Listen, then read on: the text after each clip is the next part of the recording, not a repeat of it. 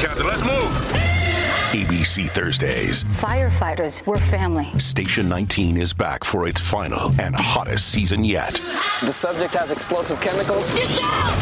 With fiery romances. You're the love of my life. And Andy is finally in charge. I'm going to be the best damn captain the station has ever seen.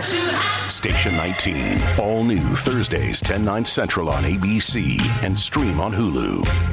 All right, guys, this episode is sponsored by Hurrdat Marketings. Now, you've heard us talk about the Hurrdat Media team and all the reasons we chose to work with them and how far the Hollywood Raw podcast has come in the last few months, with much more in the pipeline that we're very excited about. But Hurrdat Media is only one part of the Hurrdat organization. Let us say one of the reasons we chose Hurrdat, it was their reputation as one of the premier search engine optimization agencies out there. Search optimization, for those of you who don't know, is the practice of optimizing your website, podcast, YouTube views, or anything else to be found as high as possible in the Google search results. Hurrdat Marketing serves the marketing needs of companies of all sizes, from mom and pop shops to S&P 500 corporations. They work with nearly 3,000 business locations in 43 states. And this was the tipping point in the decision for the Hollywood Raw. So we knew that growing Hollywood Raw meant partnering with a media company that also had a full marketing arm, and that's what Hurrdat Marketing brings to the table. So Hurrdat Marketing is not just SEO. They are a full-service marketing agency with literally every service under one roof. There is nothing outsourced to partners like a lot of the other big agencies do.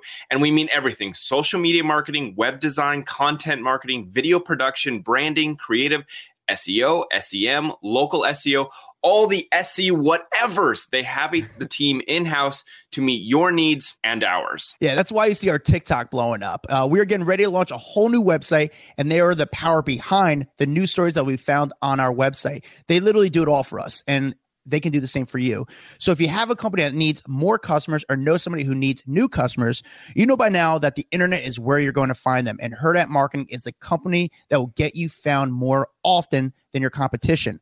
Online at hurrdatmarketing.com. That's HURRDAT marketing.com, or give them a call at 877-662-4443. What's up, Dax Holt? What's up, buddy? How are you doing today? I'm good. Thank you guys for tuning in to the Hollywood Raw podcast, where we like to say we reveal the fourth wall of Hollywood. We like to say we humanize Hollywood on this podcast. I'm Adam Glynn. I'm a street journalist. I am talking to my friend Dax Holt. Dax Holt has been a long-time celebrity journalist, covering and breaking some of the biggest stories in the world for more. How many years have you been in the game now? 15 or something? 15, man. That's impressive. You know, and a crazy part is, like, it's not easy to stay in the entertainment news gang for a long time. You know, I feel like a lot of people... It's exhausting. It's draining. It takes your It never ends. It's... I remember when I was up. I remember when Lindsay Lohan would come to New York, and as a street journalist, as a paparazzi in the streets of New York City, it was the most exhausting thing. You would never want her to come to New York because you were just constantly on edge. Like, something's going to happen. Either she's going to get arrested, some kind of news story is going to happen around her. I'm going to have to chase her around New York City because there's going to be some crazy story. And it's exhausting and it's draining. And again, like you said, it never ends. There's never an off day. And we're going to be talking to someone today who has been on the other end of the coverage, like, massively. So Tom Arnold is our guest today. But wow, he was a tabloid target for many, many years, especially around the time that him and Roseanne were together, and then through his divorce with Roseanne. But I mean, I think that's how a lot of people knew him. But, like, massive target. I remember people booing his name. Like, he was one of those people that, like, I think people just loved to pick on or to hate or whatever the case was. So I'd love to ask him a little bit about what it was like for him back in the, 93, 94 time. It wasn't all bad, though. Not only that, he knows everyone. Knows everyone. Yeah, I was going to say, it wasn't all bad for him. And listen, he became very close to Arnold Schwarzenegger. We hope to get into that. I mean, he's had an interesting and very cool career. I mean, True Lies, he blew up because of True Lies, if you remember that. Great movie. Happened. God, I love that movie. It was such a good movie. Before we get to Tom Arnold, we do a thing on this podcast where if you write a review and give us 5 stars, hopefully it's a good review, we read it on the podcast. We'll say your name on air. But that's the best thing you can do to support this podcast. You leave a 5-star only, and then say some words on our on iTunes. That really helps out the algorithm. Really helps support this podcast. And And on that note, we obviously read the review that we see on iTunes. If you guys want to give us an audio, some kind of question, or you want to call in and leave us a message, our phone line is up. It's 833-HWR line. So 833-HWR line. You can call, leave us a message, ask us questions, leave us a question for a celeb. You can also DM us a video of yourself asking a question for a celeb, so we can throw that in for fan question roulette. But let's get to this review right here. This review is from Nosum1990. It says, my favorite podcast makes me want to visit LA from Scotland. Holy shit, we got Scotland fans, dude. Yes. That's pretty dope. I'm glad my Scotland fans have reached out and started listening to the podcast. So it's thank you, Bon Voyage. I don't know what you're saying, Scotland, but thank you for listening again. The best thing you do. Your mic is all glitching out. Sorry, Say that bud. again. No, it's probably my Scottish. It's probably my Scottish accent. But the best thing you do to support this podcast is to, again, leave a review. I'm glad my Scotland fans are now tuning in because, I do have a big fan base there in Scotland, Dax. So I appreciate them listening. All right, let's get to Tom Arnold. Yes, tell us about our guest today, Dax. All right, so our guest today is an actor, a comedian who has been in huge projects like True Lies, 9 Months, Roseanne, Happy Endings, The Best Damn Sports Show, period, and so much more. We have the one and the only Tom Arnold. So, Tom, thank you for coming on the podcast. We've been wanting to get you for a while. We just think you're an interesting guy, and we actually really respect your honesty. You're the guy who, I think a lot of people live through you because, you say stories like you're excited about them. You don't try to act like you're too cool. You drop names, and I like that. I appreciate that because I kind of want to live vicariously through you. When people say Tom Arnold, where do you think most people know you from? Probably... Well, I'm outspoken about my feelings about, the last president. I think I've been in a lot of movies, so people have been in 130 movies. So a lot of people know me. I always assume I know why people know me, and I'm always wrong. It's always something else. I think it back 25 years ago, it just used to be or 30 years ago, the husband of Roseanne, obviously, but that's been a long time. Many other wives in between. I think that people know that I'm a comedian, actor, whatever. Do you still get people that walk up to you and are like, God, I know you, but I don't know where from? I don't. I haven't lately. I haven't for a couple or 3 years. People know who I am. So I don't know why. I don't know. It may be good. It may be bad. I don't know. But there are people quite friendly.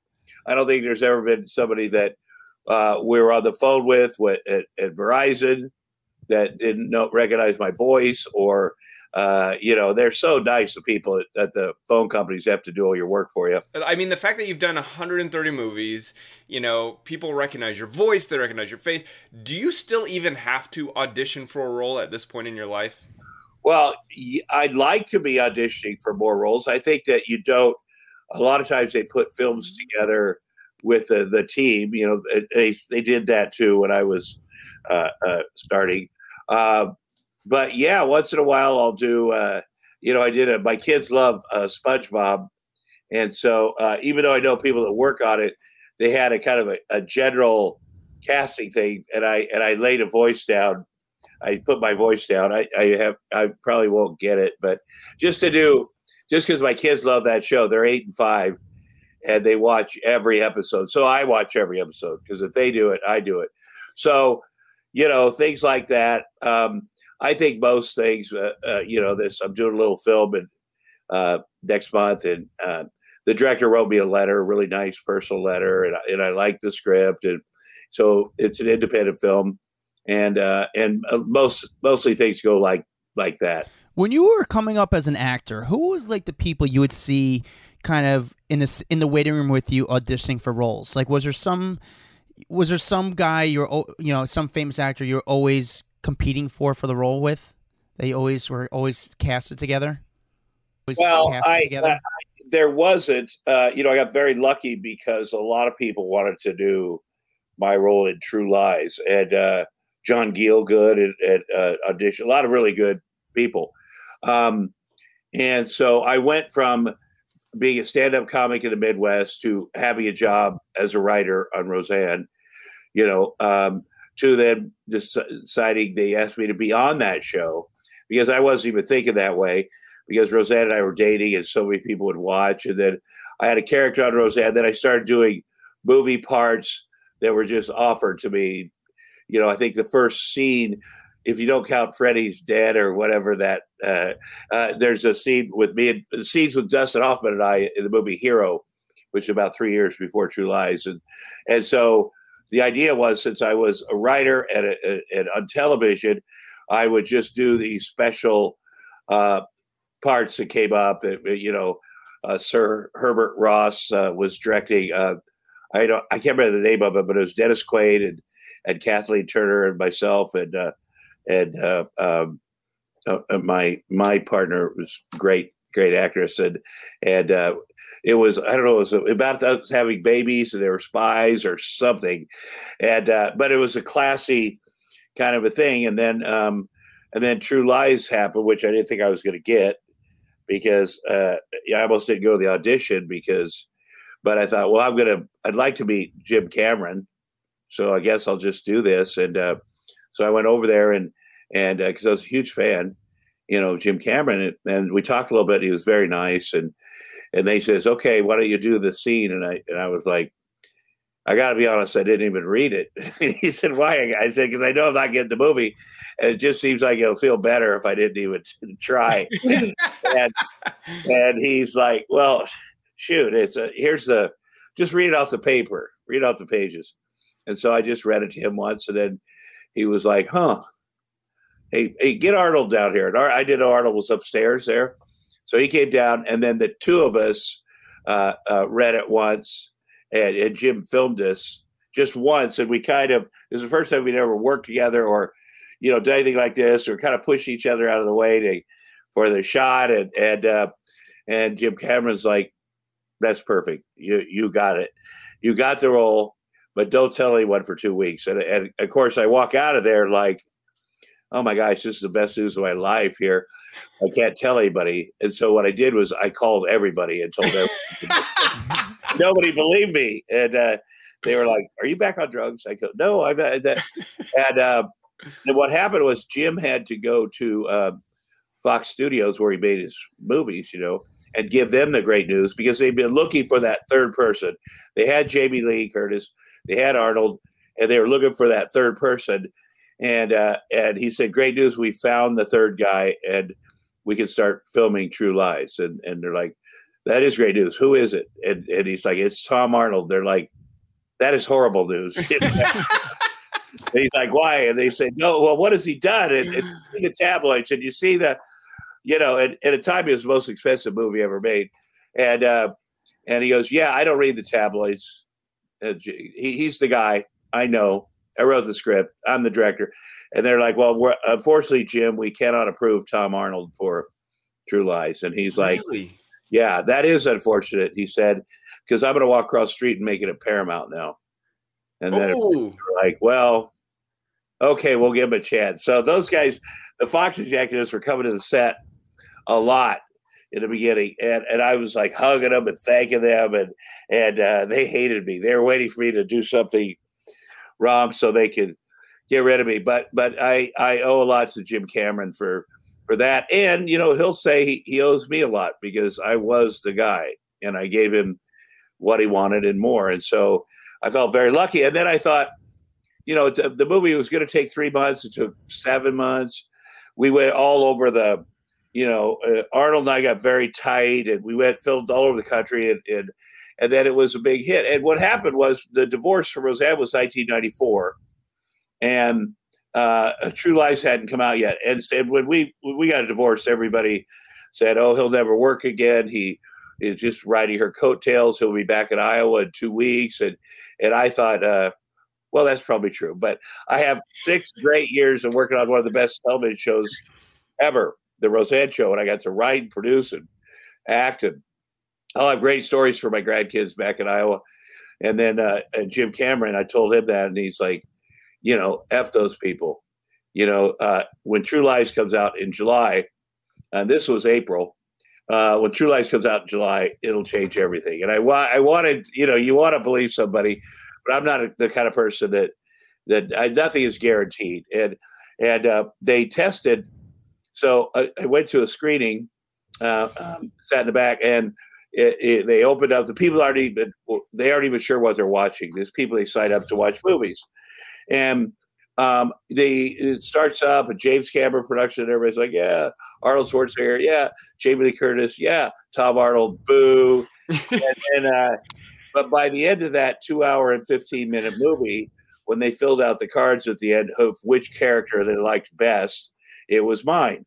And so what it told me is you could change by doing good work, by getting an opportunity for sure. Mm-hmm. You could change public perception, because a lot of people that didn't like me had never met me. Most people, of course. But then they were like, oh, wait a minute, maybe he is a good guy. I mean, he was great in that movie, which is kind of this crappy too. That if you're great in a movie, Kevin Spacey was great in a lot of movies, but very true. But things took off there, and if you go through a divorce, you get something like a gift like that, where now your ex-wife is calling you and saying, man, I want to be part of this thing that you're celebrating. And, but it was good. I loved True Lies. Honestly, my favorite scene in that whole movie is when Jamie Lee is like acting sexy, dancing in the room, and then falls down. I laughed so hard. What was it like on set? I mean, you kind of briefly mentioned it. You guys, you and Arnold got really close, but what was it like on that set with those two huge stars? Well, it was, Arnold my trailer was next to Arnold's. Well, first of all, the first thing we had to film was they had to shoot us in like Speedos so they could shoot walking, so they could create our skeletons for when we walk into the place. And it's because they thought people could tell by the way we walked who we were. So I got to the set. Arnold has like a G-string on. He's smoking a cigar with his buddies, and I'm like, holy hell! I had boxers. And I thought they said underwear. I thought, and the boxers were showing up on the camera. They weren't able to. So then I said, I can see this is going to be a long process, and instead of waiting on to share Arnold's gold G-string, I just said, let's just do it naked. Just do it once. I was so embarrassed. There's no way you can compete with Arnold Schwarzenegger. His body, his confidence. He had his buddies with him, except to go the other way. I think. So obviously, I don't care. Let's just, for time, do this. So, but I did get to, Jim Cameron was funny. We were getting ready to start shooting. He said, would you like Arnold to come over to your house and trade with you? And I was like, yeah, I believe I would like the greatest bodybuilder that ever lived to come to my house and work out with me in my unused home gym. And so he came over the first morning about, he's an early freaking riser, man. He gets up at 4:30 every day. He comes over there about 5. We live by each other. And he comes to the door, and I open it. And I'm like, oh, my God, I forgot you were coming. I totally forgot you were coming. Oh, well, everyone I've ever met is here. By the way, my friends are waiting. Hey, it's Arnold Schwarzenegger. And so we did trade. And then that night, Cameron called me and said, what time tomorrow for Arnold? I'm like, oh, no, there will be no tomorrow. And he's like, why? I go, well, because now I can say that I worked out with Arnold Schwarzenegger, which is cool. But it's so much pressure because he really is sincere. He's really changed the world as far as not just bodybuilding, but fitness.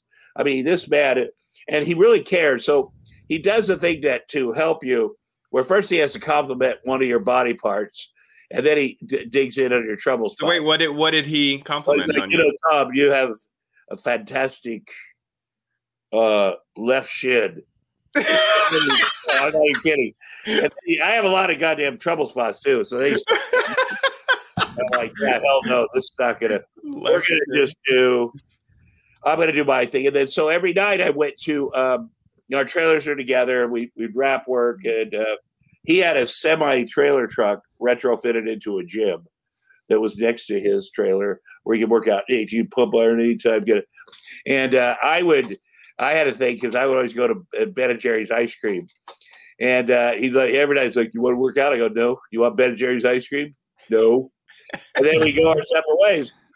And how I knew that we really were great friends, sincerely great friends, was the movie had gone over time, over budget. Jim had put all his own back money into it. People were thinking, oh, no, it's trouble, like they always do with Jim Cameron, and they're always wrong. And I think Arnold was getting a little depressed. and at the end of the night, he's like, I'm like, hey, all right, buddy, I'll see you tomorrow. I'm going to go get some ice cream. And he's like, no, stop. Give me 2 pints of rum raisin. And from that point on, he stopped working out for a while, and he just started eating ice cream with me. And he gained weight. And that's a true friendship, because if you could, he's the most positive human being I've ever met in my life. He's every goal he's ever had, he's gotten it. But there wasn't any way in hell that he was going to be pulling me up to his Arnold Schwarzenegger-ness. But the fact that I can pull him down to my fat, disgusting self-hate thing, that's a real friendship. If you can pull a guy down when you're down, that's friendship. And doesn't he throw like the most insane parties? Oh, yes. Yeah, I mean, he wouldn't think. He'd think they're adorable. But, he's really kind. And there was a circus in Europe that ran out of money. And he said, well, I will finance it if the animals can come to my parties. And he always, so that there's always a weird menagerie of animals. But the first time that he just done this thing with his circus, and they had a Bengal tiger, and it was in his house. There's a little pool area outside and a little area we could sit around. And I walk in there, and he's holding a Bengal tiger on a rope, like a rope, not a chain, a rope, smoking cigars. All his buddies are smoking cigars. I'm like, holy hell, because I grew up on a farm. A cow will kill you. I mean, for real. Like animals, at some point they become animals. People, you can, if you're bugging a cow, they will press you up against the fence, and they weigh thousands of pounds. There's nothing you can do. So you got to always understand that animals are animals, and have a healthy respect for them. We had horses too. You don't walk behind them. Because if they're done with you, if you're riding a horse and they're done with you, you're going on the ground. I don't care if it's the horseman, your best friend, just something triggers. So I see this giant Bengal tiger on this rope, and his buddies are smoking cigars by it. And I'm like, I pulled out my phone because he goes, what are you doing? I go, I'm going to start videotaping right now, because when this thing freaks out and starts killing your friends, I'm going to be able to post it. And, but these guys, they're just very, it might be a Tarzan, because he's also got friends that were the Arnold Schwarzenegger of Germany, the Arnold Schwarzenegger of Russia, the Arnold Schwarzenegger of whatever, these other huge dudes that come and hang out with him. Who else does that? The Arnold Schwarzenegger of South Africa, the Arnold Schwarzenegger of whatever. And they come and they'll hang out by the pool in their gold lame G-strings, grease each other up. That's what it looks like to me.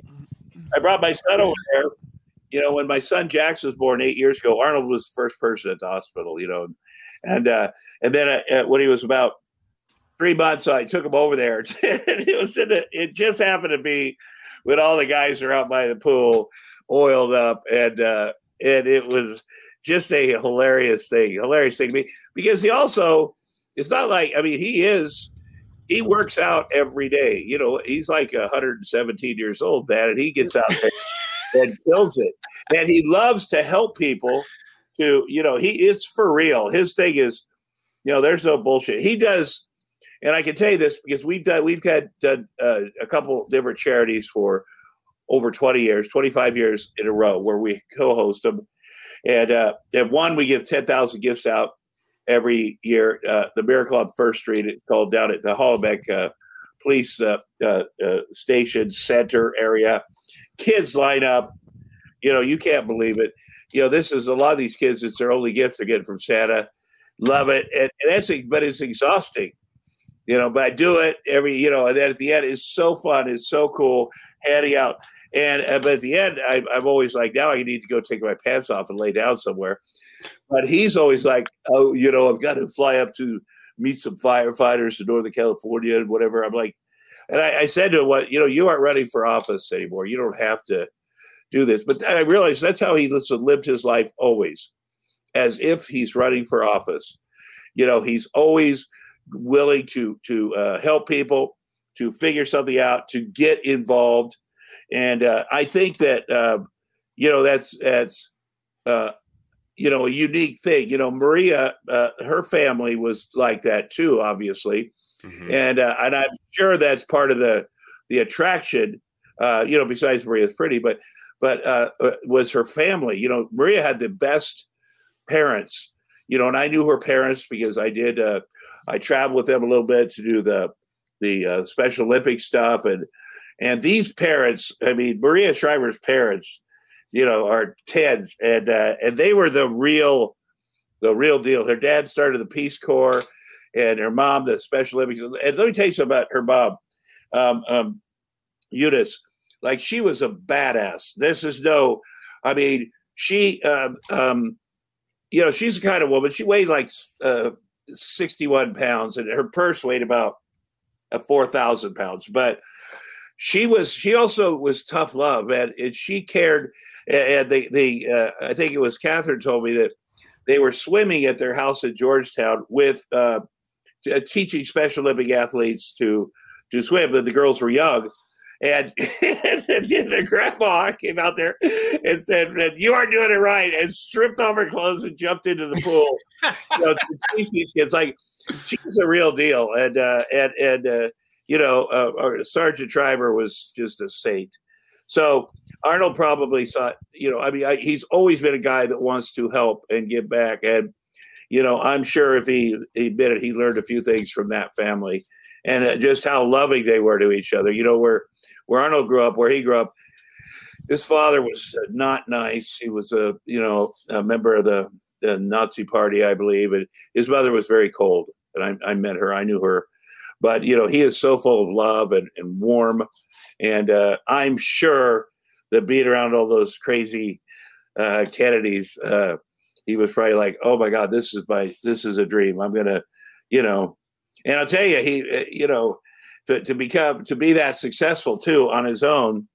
But yeah, that's who he is every day. I feel like listening to your story is that you've had one of the most insane, cool, incredible lives.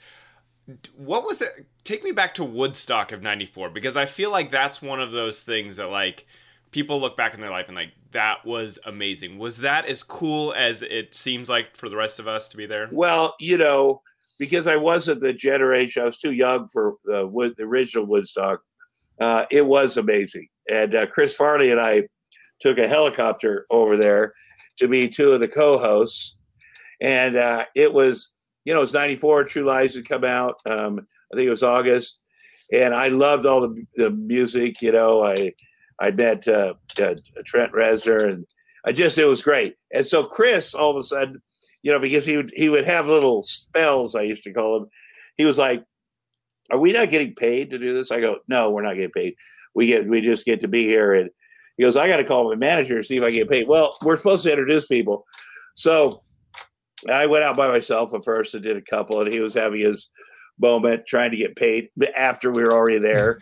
And all of a sudden he's like, "Oh, I get it. We're just doing it super fun." So I said, "I will introduce you. You go out here." And people, it was a bit of a mess on the grounds where all the million people were. And I said, "Lady," and I knew he's going to run out and do something. I said, "Ladies and gentlemen, Arnold Schwarzenegger," and people went ape shit. And then he comes running out there, and as he got to the stage, he realized what I'd said. And then people are like, "What? Come on." And someone took a piece of tarp about this big and threw it like 50 feet up, and it hit him in the face. They ripped him up out of the but he was, and then they loved him. I was gonna say, I'm like, there was no bigger star than Chris Farley. I mean, other than Arnold Schwarzenegger probably at the time, but Chris Farley was so beloved at that time, right? Yeah, he was. He was not as beloved as Arnold Schwarzenegger, but he was getting it. And I met Chris when he did an impression of me on SNL, and Victoria Jackson was Roseanne. Very funny impression, and we were going out to host the show, and Lauren Michaels said, "Hey, you should spend time with Chris Farley. You have a lot in common. We're from the Midwest. We're both alcoholics, addicts, and so Chris and I hit it off fast and furious. He went to Eastern Wisconsin. I'm from Iowa, and I love the guy, and he was genuinely the funniest guy ever, and so." But he had some issues, which I'd had, and so I had 3 years. I was 3 years ahead of him, on being sober, but he did as well as I remember his would have been his third sober birthday, and I got a call from Lauren Michaels, and he said, "Well," and I also noticed I called Chris, "Happy birthday," whatever. He would have always called me. And he said, "Well, he's in his dressing room, crying very loud, so that everybody hears him." And he'd relapsed. And Lauren Michaels, I got to give him a lot of credit because, he'd gone through the stuff with John Belushi, and people are always saying, "Why would you keep someone on the show if they're using or if they're whatever when you've been through that?" And Lauren was tough, though. Lauren, I remember we had a really great talk because Lauren's like, "I didn't come from money. I didn't come from, this is how I grew up. I grew up like you grew up, Tom. Chris' family has money." Like that made him, he needs to get it together. And Lauren did everything in his power to keep him alive, including suspending him from the show as it got worse. But the last time I saw Chris, I was doing one of my sitcoms, either the Tom Show or Tom or whatever. And he came down to visit, and his brother Kevin was on the show, and he was going to his 17th rehab. And Chris, we don't always make it to our 17th rehab. Today can be the day. And so, but Chris, it was going to be a very tough rehab. It was going to be and then Chris went back home to Chicago and died. The other brother, Johnny, was with him that night. And then Chris was so mean or whatever, he left him there in his room with a sex worker who, the last thing that Johnny saw was Chris kind of jumping up, clicking his heels and saying, "Woo, it's going to be a great night." And then he fell back down. And then Johnny had to leave because, that's what you're supposed to do. And according to the sex worker, too, that was the last thing that he did. And once he fell down backwards, he stayed forever. So, but his family, the great things, Chris, there's several members of Chris's family that got sober because of him, including his mother. It really, it was terribly sad, obviously. But there a lot of good has come out of it. I know that Tom Farley has a foundation, and I try to help out what I can. But it's something when you say, "Man, I could have seen that." I did always say to him, "You can't be on drugs and fat. You got to pick one." that doesn't work. It's not going to work, But he was a very sweet boy. He'd come out and stay with. He's very afraid of Roseanne. Especially towards the end there. He goes, "Man, I'm gonna get you out of here." I was like, "No." Was he afraid of Roseanne because like he had kind of made fun of you guys on SNL or what? He saw, I think he came out. He came out and stayed. I had him on all my shows and had him on Roseanne, but he stayed there and saw some of the end of the relationship. They saw you guys unhappy with each other in the home life. Yeah, and to her credit, she had 27 personalities, and that's a fact. She wrote that in her book, and only 2 of them liked me, and that's a fact too. It was tough. That's not even. And Jen Eftel wrote, and one of those was a small German boy, but the 2 that liked me. But it was tough times, and it was that marriage was also great for a long time. That friendship was better. We were friends since I was 23, and I think people would always say, "Well, you think you'll be friends?" At first, I did think we'd be friends after we got divorced, and then in the first episode of Saturday Night Live in 1994, I had people over. I'm like, "Hey, let's see what my old friend's going to do." Roseanne's hosting it, and one of her first jokes was about Tom Arnold's 3-inch penis, and I was like, "Oh, God damn it, that's confidential information right there." I did get to do the best joke I've ever done, according to people, which was even a 747 looks small when it lands in the Grand Canyon. Toolkit, top drawer toolkit, top drawer in the toolkit. Everybody said it. So wait, where are you guys? What's your relationship status? Do you guys ever run into each other? Would you be cordial? Are you at a Trump rally? No. She had a roast a few years ago. I remember you did that. I did that. It'd been 18 years since we've been in a room together up till then, and then I don't think again since then. We're very different people. It seemed like we had a lot of common back in those days, and we're very different people. I wish her the best, but I could tell when the Roseanne reboot was coming back. I was starting my hunt for the Trump tapes show on Vice. And I didn't realize she was such a big Trump supporter. And so I thought, well, that's fine, But then I took a little bit harder look at her social media and what she'd been doing, and with the QAnon people and there was overtly racist Nazi people, And I wondered why ABC. I'm sure they had to be aware of that before the show started.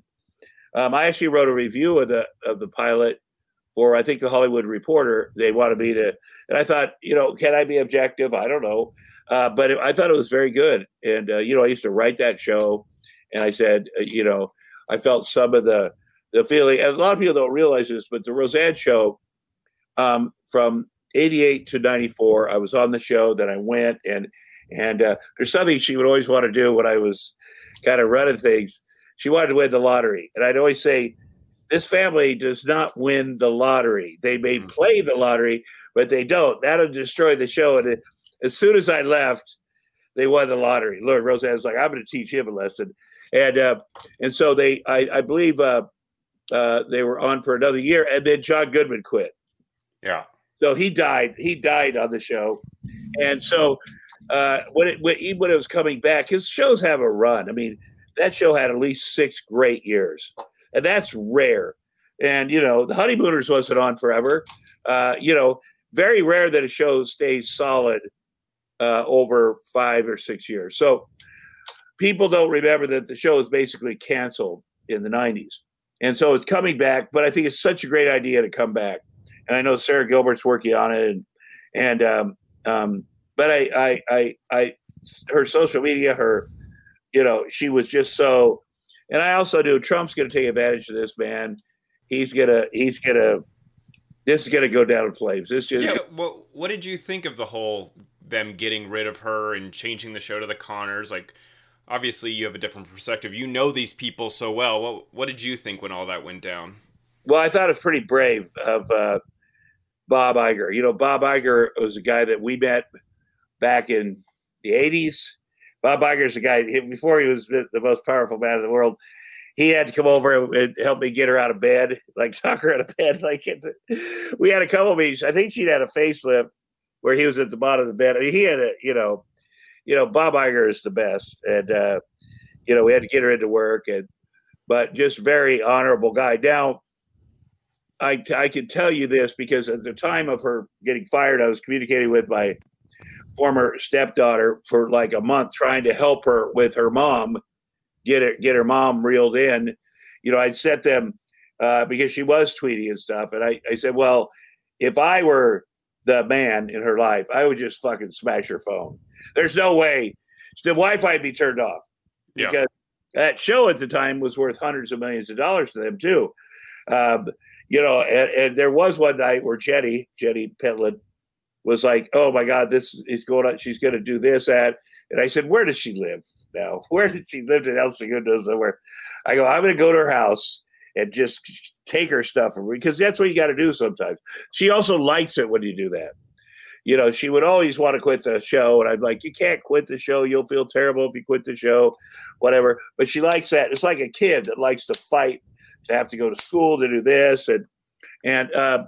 But the weekend that she got fired, that she did the racist Valerie Jarrett tweet, coming up, the show was on hiatus. The writers were coming back the following Tuesday. Roseanne had told the people on the show that it was not going to be as political because, by now people are like, God, Trump's a monster. But she told the Trump people it's going to be more political. We're really all in on Trump. So she had that. And just from what I remember about her, that being in the middle of something, and, it's a lie too, because she told one people what the other. And so I think she was in a mood to sabotage the show. I think that, and the thing is that everybody talks about that one joke, but there was 100. If you really look at her, I mean, she wrote every member of Congress to tell him John McCain was a traitor and a spy when he was in a 3.5-foot box in Vietnam for 5 years. She wrote that the Boston Marathon bombing was a false flag that did not happen. Like that happened all before. Yeah. So, it was bound to happen at some point. Her getting, especially in a culture, people love to cancel successful people. So obviously it was going to happen, especially when you are someone that kind of deserves to be canceled. Yes. Yeah, absolutely. And, I think that you had to cancel it because there's a lot of kids in this country that get teased, a lot of black kids and black people in general. The worst thing, the oldest trope is, oh, you're a monkey, you're this, that. And I just kept thinking about those little kids. And I thought about her, this woman who's made hundreds of millions of dollars, so powerful, given every opportunity of her life. And when I met her, she was obviously liberal. And this rich white woman is bullying children, is bullying this woman, is Valerie Jarrett. But it really bullies children because she's like a mom the kids looked up to. It's like when Superman, Dean Cain, when you realize how big of an asshole he was. It's very disappointing. But, I think it was, it had to be done. And I've never watched the show, but I do remember seeing how John Goodman be super skinny. So wait, you never even tuned in to watch the revamp of Roseanne? It's actually pretty good. Yeah. I did. I had to watch the pilot to review it, and I kind of had a little view of upcoming stuff, and I liked it. And I remember Whitney Cummings was working on it, and there was some comedians working on it. And I guess I'm just surprised with that because your investment with the old show for so long, I felt like you would have kind of followed along a little bit more. Well, I meant no. When you're a parent and you got two babies, when you're a single parent and you got your hands full. I didn't watch reruns of Roseanne until my assistant Sasha, who's 30, moved in with us during the pandemic. The kids and I, to help with the kids, and she was living in a Koreatown one-room place with this other comic or this other actor, and so I said, "Hey, just stay here."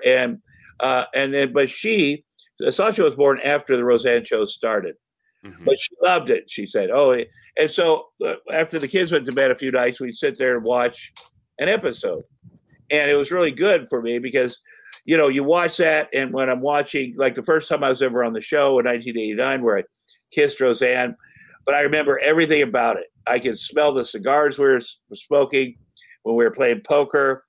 And I said, is it fun or is it like PTSD? Which one? No, it was very fun. There was so much fun, just inappropriate fun behavior. And there's also such high quality work on that show, but there was a lot of the Roseanne at her best, because she just is. The thing I could do from day one with her was make her laugh, and I knew she was funny. I mean, she was brilliant, but the fact that she thought I was so damn funny, I mean, that's what men know they're good looking. But when a woman says you're so funny, that's it. They got us. Ultimate compliment, right there. And we also were silly, and we also did some crazy stuff, and we also were very bad sometimes. And but I think that I think that after our divorce, which was kind of a stop-start thing, and just some.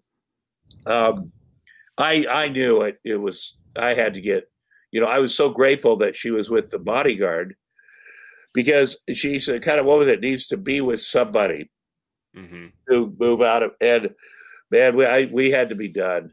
And I know me, because, I won't quit until I'll always go back and go, okay, let's try this thing, just because, but knowing when to quit, is important.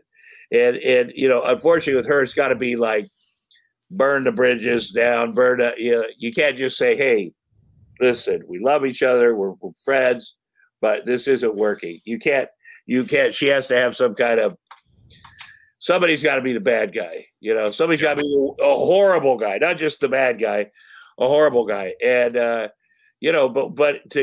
I was very relieved to be out of that relationship. And to move on, and then make stupid things like to marry a 21-year-old college student right after this blonde, at David Spade's birthday party the week after True Lies came out. She'd never been away from home in Michigan. I was like, oh, that's going to be a good combination. Yeah. Yeah.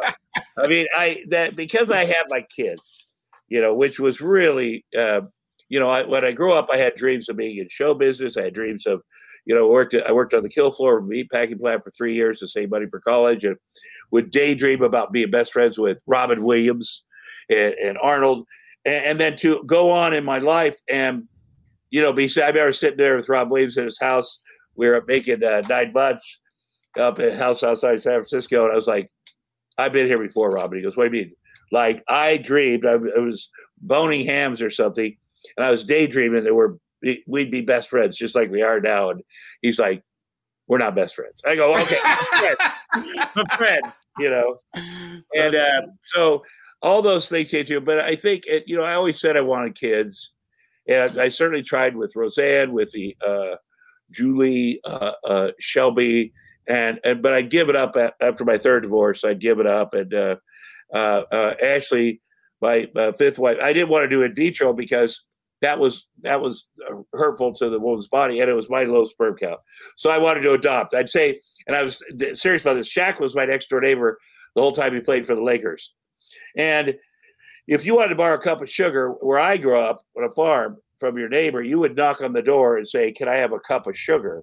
And Shaq made beautiful children. And so I tried to get the courage to go take one of those things you get from the fertility clinic and go, hey, can I borrow a cup of Shaq? Because I had a 7-foot-tall black son, I'd be the happiest man on the planet. It stuck to it, and I got blessed. Like miracles happened for these kids, and I always said I wanted to be a father, and it turned out I really meant it. I wanted to be a parent. This is my life. Every day I'm blessed. When things don't go well, there's, money, work, whatever, those are important, but they're way down the list, from what is important are these kids. They're here, they're healthy, knock on wood. And so you really, it worked out. When I was at the meatpacking plant, 18 years old, my 17-year-old girlfriend said, "I'm pregnant." I'm like, "Okay, all right, I'm working here forever, just like everybody else." And it turned out she was lying, thank God. But so I don't know what the father I would have been then, but I know that now is the best thing. I know my son, I was 54, my son was born, and my dad, when he was 54, he was freaking old. I'm just going to tell you, but that's that generation. You just can never get old. And, I love every moment of it. Hey, Tom, we do a speed round on this podcast. I want to ask you a bunch of quick questions. We're going to go back and forth, me and Dax. And, the first thing that comes to your mind, just answer it. Here we go. Who's the nicest guy in Hollywood? Well, there are a lot of nice people in Hollywood. There really are. There are a lot of nice men and women in Hollywood. I'm very close to Sharon Stone. She's having a pool party tomorrow. I'm deciding what shirt I'm going to wear in the pool. She genuinely, she's a character, but super, super kind, super sweet, brilliant. I can't, nobody's been nicer to me than Arnold Schwarzenegger. Okay. Because he's so, it's not that we haven't argued. Let me just say that. It's not that we haven't vehemently disagreed with each other. A lot of we haven't been, maybe mad at each other. I don't know if I've been mad at him, but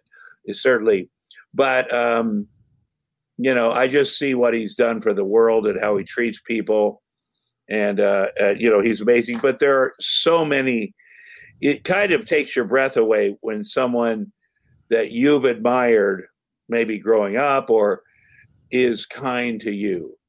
Like, because some people say, "Oh, Hollywood, they're all a-holes," or you hold them in such reverence that the fact that you're with them. And I always felt like that on my sports show, the Best Damn Sports Show, period, because I'm a fan of sports. And I'd be sitting there, and my heroes that from childhood would come on the show. Willie Mays, Ernie Banks, I'd be sitting in between them. I'd play football with Joe Montana. I do, but there's this visceral thing, because it's not just me. I'm feeling it's my dad, my grandpa, the people I went to games with, just sitting there like, holy moly, I got a bat against Nolan Ryan. I went down to Round Rock once and actually got a hit off of him. And then he took me out to dinner with his family to his barbecue place. So he put the wax paper down, just the nicest.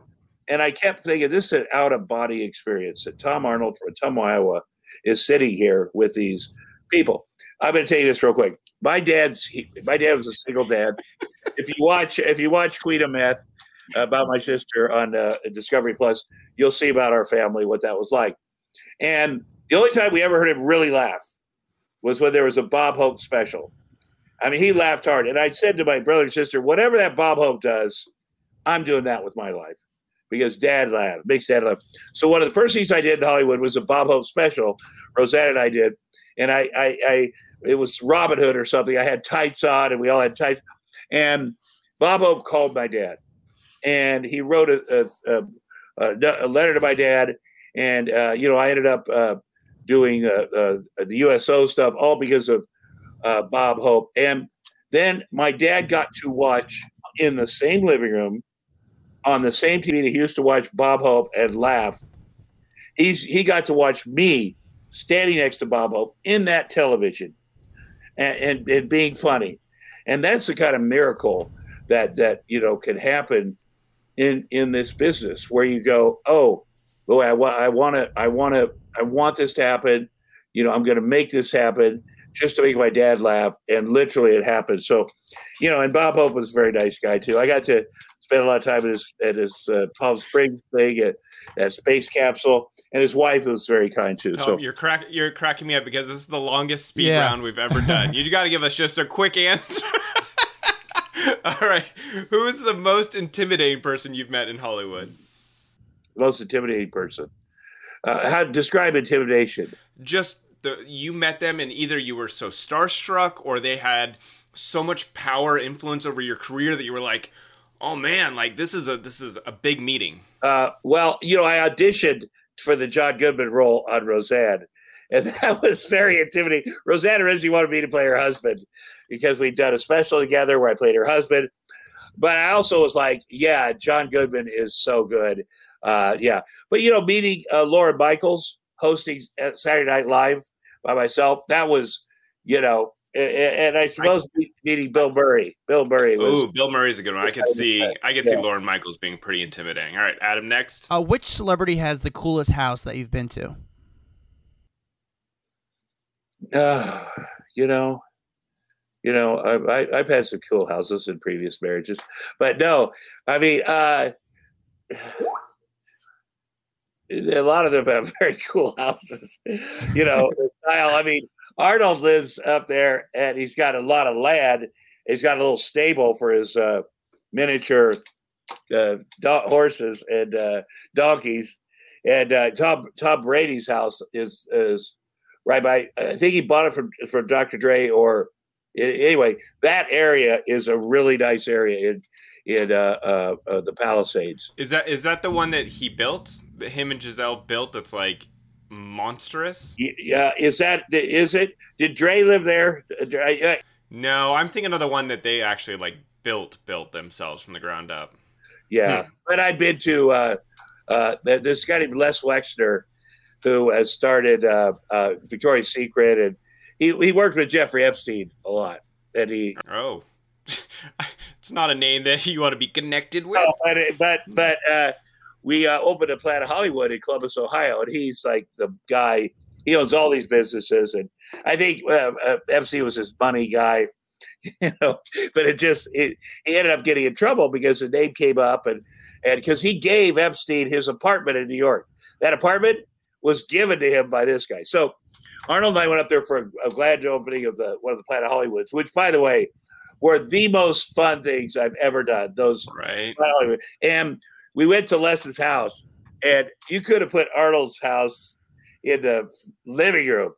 This was crazy. And Arnold's like looking around here like, God, I feel like the help. I feel like we are the help. I said we're doing, but it was one of those super crazy, And I've also seen people as their career goes up, and there's not a lot of show business, not a lot of actors that have crazy houses, but there's a lot of finance people. I lived in Mulholland Estates for a while, and my next door neighbor had that. What's that game? That poker game that made a movie of it, where Tobey Maguire and all those people. Oh yeah. Whatever's game. That game happened right here in my Shaq lived right there, and then that game, the Allegoras, who's hugely successful. His brother owns Paradigm, and his other brother owns the Pistons. Hugely, really nice people too, but they had that game, and then that house became too small for him. He built this giant house, and then you sell it to a producer down the line, But there's, obviously there's crazy, amazing houses up here. That's amazing. Well, I know we are running out of time with you, so I know you've got your own podcast, Off Topic, and then you also just participated with Sasha Boggs. Who lives with the kids and It's very, very funny. Yes, and go ahead. No, so I what do you talk about on Off Topic? What could our listeners expect if they transition over and start listening to your podcast? When Sasha moved in here, because there's no school. Kids we're quarantined. We've been quarantined for a year. My son went back to first grade half a day 2 or 3 weeks ago. I kept my 5-year-old daughter out of Zoom preschool. I was like, there's just no. We'll start kindergarten next year, but we're quarantined here, and Sasha has done podcasts before, and I said, let's do a podcast in the house on the breaks when the kids are over here and just talk about life, because she's so much younger. Like her idea of who's inspired her is John Mayer. I mean, we had huge fights about how he was changed her life in high school. And because I had, my list of people, and she knows nothing about sports. In fact, we had Michael Cohen, who was Donald Trump's lawyer, called me, and I had him on a speakerphone, and she came in and listened to the call, and we had a huge argument. And she's like, and then at the end of the phone call, he's like, I love you. I got to see you, whatever. And she's like, "You're friends. You have terrible friendships." She had no idea. Didn't even know. She said she'd heard the name Michael Cohen, but she's not politically involved. And she's a younger comic. Her points of view and the people she likes. So we talk about a lot of things. So the kids are involved sometimes when we can't get a babysitter. So. Yeah, that's awesome. And then you also just participated in helping with the Gangster Capitalism podcast, right? Like, what exactly did you? Gangster Capitalism is an excellent podcast. This is their third year. The first year they did the college cheating scandal, which people went to jail, and then the NRA last year. Did an excellent job. The NRA went bankrupt, but they really, they were nominated for a Peabody. They're doing Jerry Falwell Jr., who I knew a lot about. Because everything goes back to Trump, but Jerry Falwell Jr. supported Trump in 2016, just out of the blue, just suddenly. And he actually said Trump is the most Jesus-like. Jerry Falwell Jr. is a white evangelical that owns Liberty University, that did own it, and so I had to figure out why that would happen. And then getting to know Michael Cohen, I found out Michael Cohen had done his fixing thing on an affair that Jerry and his wife had with a pool boy, and because there was pictures, and then you could hear the video, Michael Cohen and I talking, where Michael Cohen's like, "And I still got one." And so I flew to New York to see everything he had, but it was because these people are so hypocritical. They're anti-LGBTQ, they're anti-immigrant, and by the way, the Giancarlo Granda is he's Cuban, and so. I said, I got to get to the bottom of this. And I got to know the pool boys, or the young man, and spent a lot of time with them on the phone and got them to do stuff. I saw a lot of tape, let me tell you something. Because these people at the university needed to be proven, and I also was protective of these guys, and there's a bunch. Because they, the Falwells are perpetrators, they're predators. I mean, and what they do, like Giancarlo Granda, the most well-known pool boy, that Jerry filmed him having sex with Becky, and then threatened to blackmail Giancarlo by sending it to his girlfriend. That's crazy sauce. And when you're I gave I did an interview for the series and gave a bunch of tape of Michael Cohen, the different couple of the pool guys.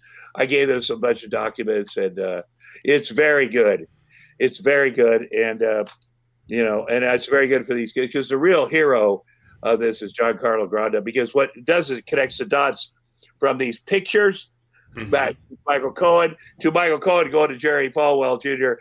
Hey, you owe me a solid because I did you this favor, boink, and I still got this. And it's like, because he was going to support Ted Cruz, because Ted Cruz is like a born-again Christian or whatever. And all of a sudden he's like, oh, scratch that, I'm supporting Donald Trump. And it really won Trump the election, because the other white evangelicals were like, well, if Jerry did it, now we should do it. Yeah. Because we just want money anyway. So anyway, it's very good. And all right. Well, check it out, guys. And remember, that was the podcast that broke a lot of the Lori Loughlin and the college admission scandal stuff. So they are a huge podcast. It's massive. I'm glad that stand-up is starting. I'm going to do some autograph shows. I got to pay some bills, guys. I got to pay some bills. I got kids. My kids may have to end up winning a Tom Arnold scholarship at Indian Hills Community College in Iowa if I can't get some more work. So I appreciate it. I appreciate you guys. I've always liked you guys on your other show, and I'm very happy to have this. Well, thank you. Appreciate it, buddy. And thank you for joining us. And you can check out Tom Arnold, obviously, on social media, at Tom Arnold. You can check out his podcast, Off Topic. Go see the new documentary about his sister, the Queen of Meth. That's on, what you said, Disney Plus? It's on Discovery Plus. It's Discovery Plus. Discovery. Probably not Disney. Yeah. Definitely not Disney Plus. Sorry about that. But it's very good. It's very good. I'm proud of my sister for coming out the other end of that. A lot about our childhood, a lot about it. So it's very interesting. Well, thank you for your behind the scenes stories on, True Lies and all that. It's really fun to hear, and we appreciate your time, buddy. Thanks, guys. Whew. That was the slowest speed round we've ever done. Oh, boy. So I gotta tell you, I love Tom. I was cracking up though because I'm like, he is not a celeb that can do a speed round because he has so many like stories and things that he wants to like get out that it's like a speed round. I realized halfway through, I'm like, we're scrapping the speed round because he can't do it. That might have been the quietest episode I've ever did. I didn't even know what to. I didn't know when to chime in. You know, like it was like jump rope when you know when to jump in. I didn't know when to jump in. I'm not gonna lie, guys. I apologize for that, but it was funny. I literally texted Adam. I was like, Tom will keep talking. You just gotta jump in because he is someone that like he likes telling stories. So unless you kind of get in there, he's not gonna stop. And I love that about him. I mean, he gave us great some stories, gems today. Yeah, no, he's great stories. He's had a crazy career, so and he loves talking about him, and I love people who talk about him. And I know what to say. I know what to do. I was just like, whoa, man, that was impressive on his part, not on my part, but on his part. Oh, that's so funny. Yeah, well, you can find. Feel free to hit us up on our social media, Hollywood Raw. By the way, leave us messages, guys. We got a phone line up and running. You can dial 1-833-HWR-LINE and leave us a message. If you guys have any questions you want to give to celebs, hit us up. Leave us a message. We'd love that. Yeah, and you can follow. We have this whole podcast. You can listen. You can watch the podcast on our YouTube, TikTok, Facebook. We're on it all. You can find me at Adam Glynn. You can find the podcast at Hollywood Raw Podcast. You can find Dax Holt at DAXHOLT at Dax Holt. We'll see you guys next time. A Huda Media Production.